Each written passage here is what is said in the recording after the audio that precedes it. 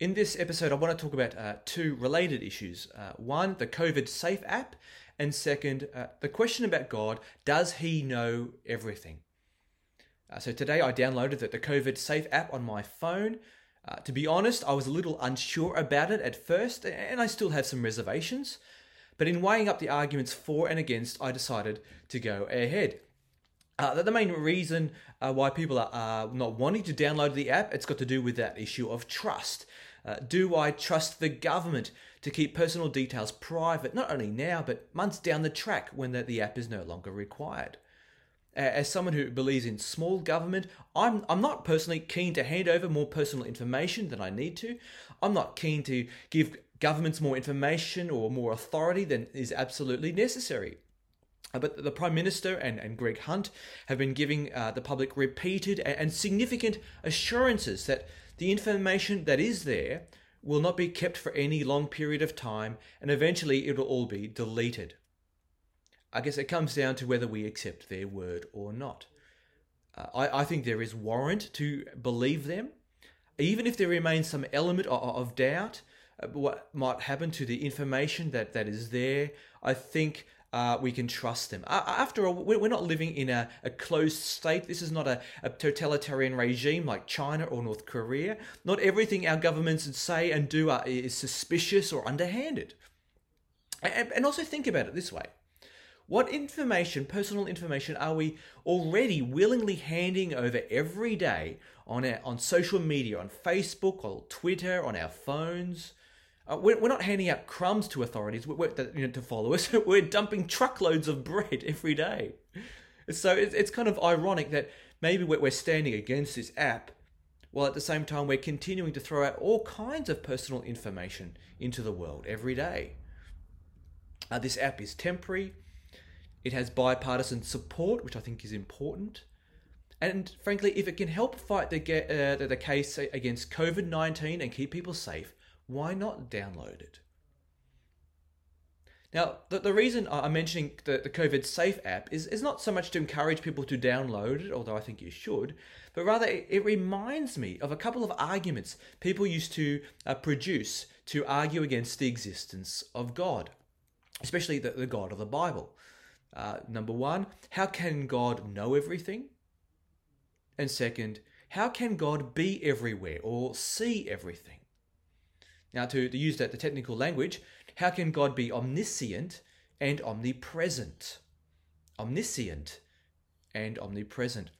Now, these are important questions, partly because the Bible presents God as knowing everything and as being sovereign over all things. Right? A God who is not sovereign, who is not in control and all-knowing, is by definition less than fully God.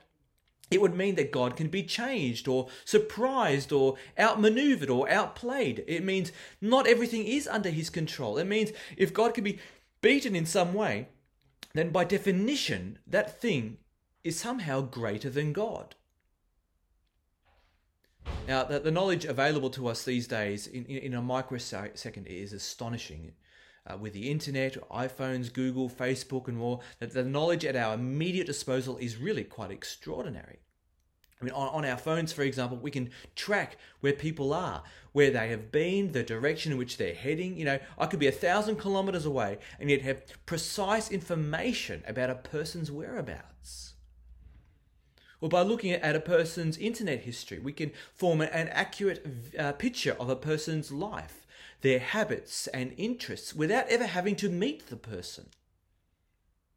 Now, the point is this.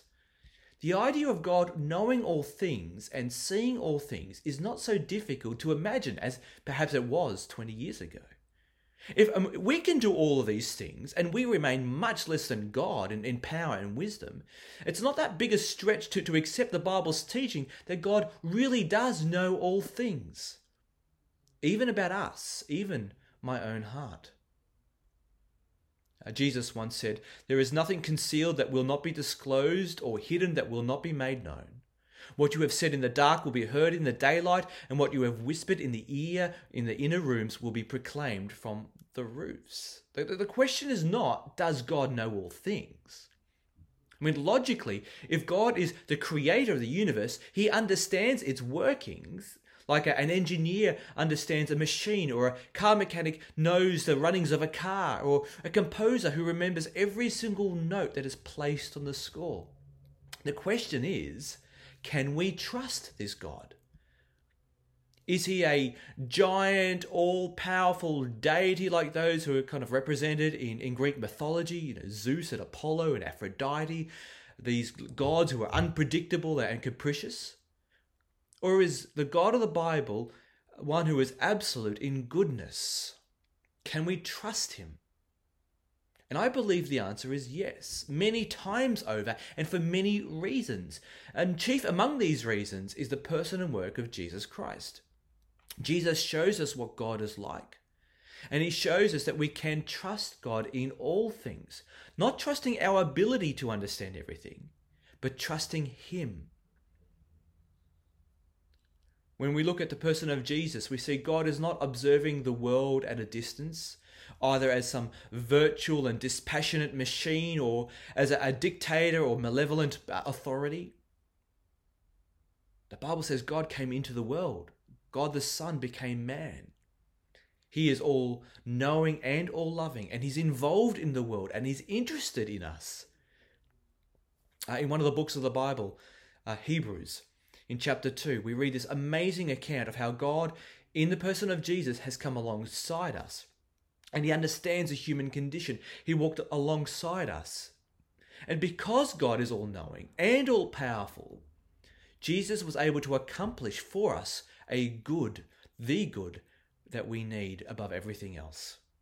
So let me just close with these words from Hebrews chapter 2. What is mankind that you are mindful of them? A son of man that you care for him? You made them a little lower than the angels. You crowned them with glory and honor and put everything under their feet. In putting everything under them, God left nothing that is not subject to them. Yet at present we do not see everything subject to them, but we do see Jesus, who was made lower than the angels for a little while, now crowned with glory and honor because he suffered death, so that by the grace of God he might taste death for everyone. In bringing many sons and daughters to glory, it was fitting for God, for whom and through whom everything exists, should make the pioneer of their salvation perfect through what he suffered. For this reason, Jesus had to be made like them, fully human in every way, in order that he might become a merciful and faithful high priest in service to God, and that he might make atonement for the sins of the people. Because he himself suffered when he was tempted, he is able to help those who are being tempted. He is the God we can trust. He understands the human condition. He understands human suffering, even death, and he went through it, not only identifying with us, but dying for us. Because frankly, we don't like God, who knows everything about us. I'm ashamed by the fact that God would know everything about me and everything in my heart. But thank God, God does know everything. And we can trust him in everything. We need a God like this.